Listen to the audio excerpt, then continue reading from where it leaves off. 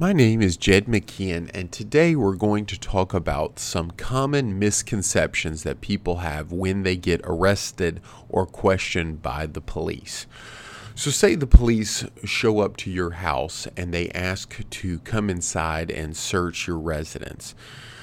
The answer I normally give people is no, you do not want to allow them to search your residence, even if there is nothing wrong and there's nothing for them to find. You do not gain anything by allowing the police to gain access to your residence. They have a way to search your house legally, and that is by obtaining a search warrant.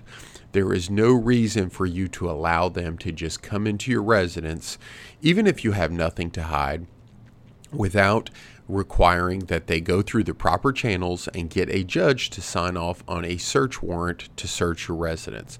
Similarly, if you are stopped in a vehicle and the cops start questioning you, usually I tell people that you should not answer any questions. Now, that comes with a caveat.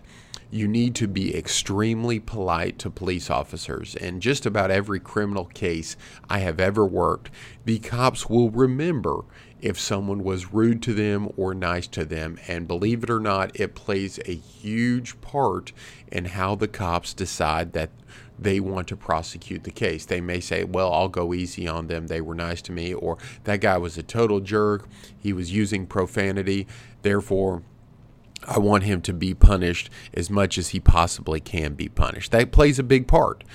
Now, having said that, I don't advise you to answer any questions. I have never heard of anyone talking their way out of getting arrested, whether at their residence or pulled over by the cops in their vehicle.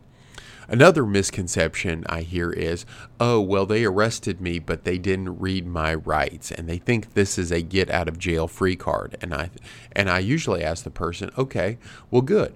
Tell me what crime you admitted to doing to the officers. And they'll say, well, I didn't admit to do anything. Well, then it doesn't technically matter that they did not read you your rights. Only when you are being questioned by the police and admit to committing a crime without having first been read your rights, then at that point, then you would have some sort of out by not being read your rights. But if they just arrest you, take you to jail, never ask you a question, then it does not matter whether they read you your rights or not.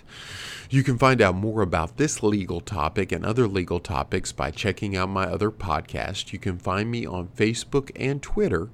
You can view some of my YouTube videos. You can also check out my website, attorney-knoxville.com.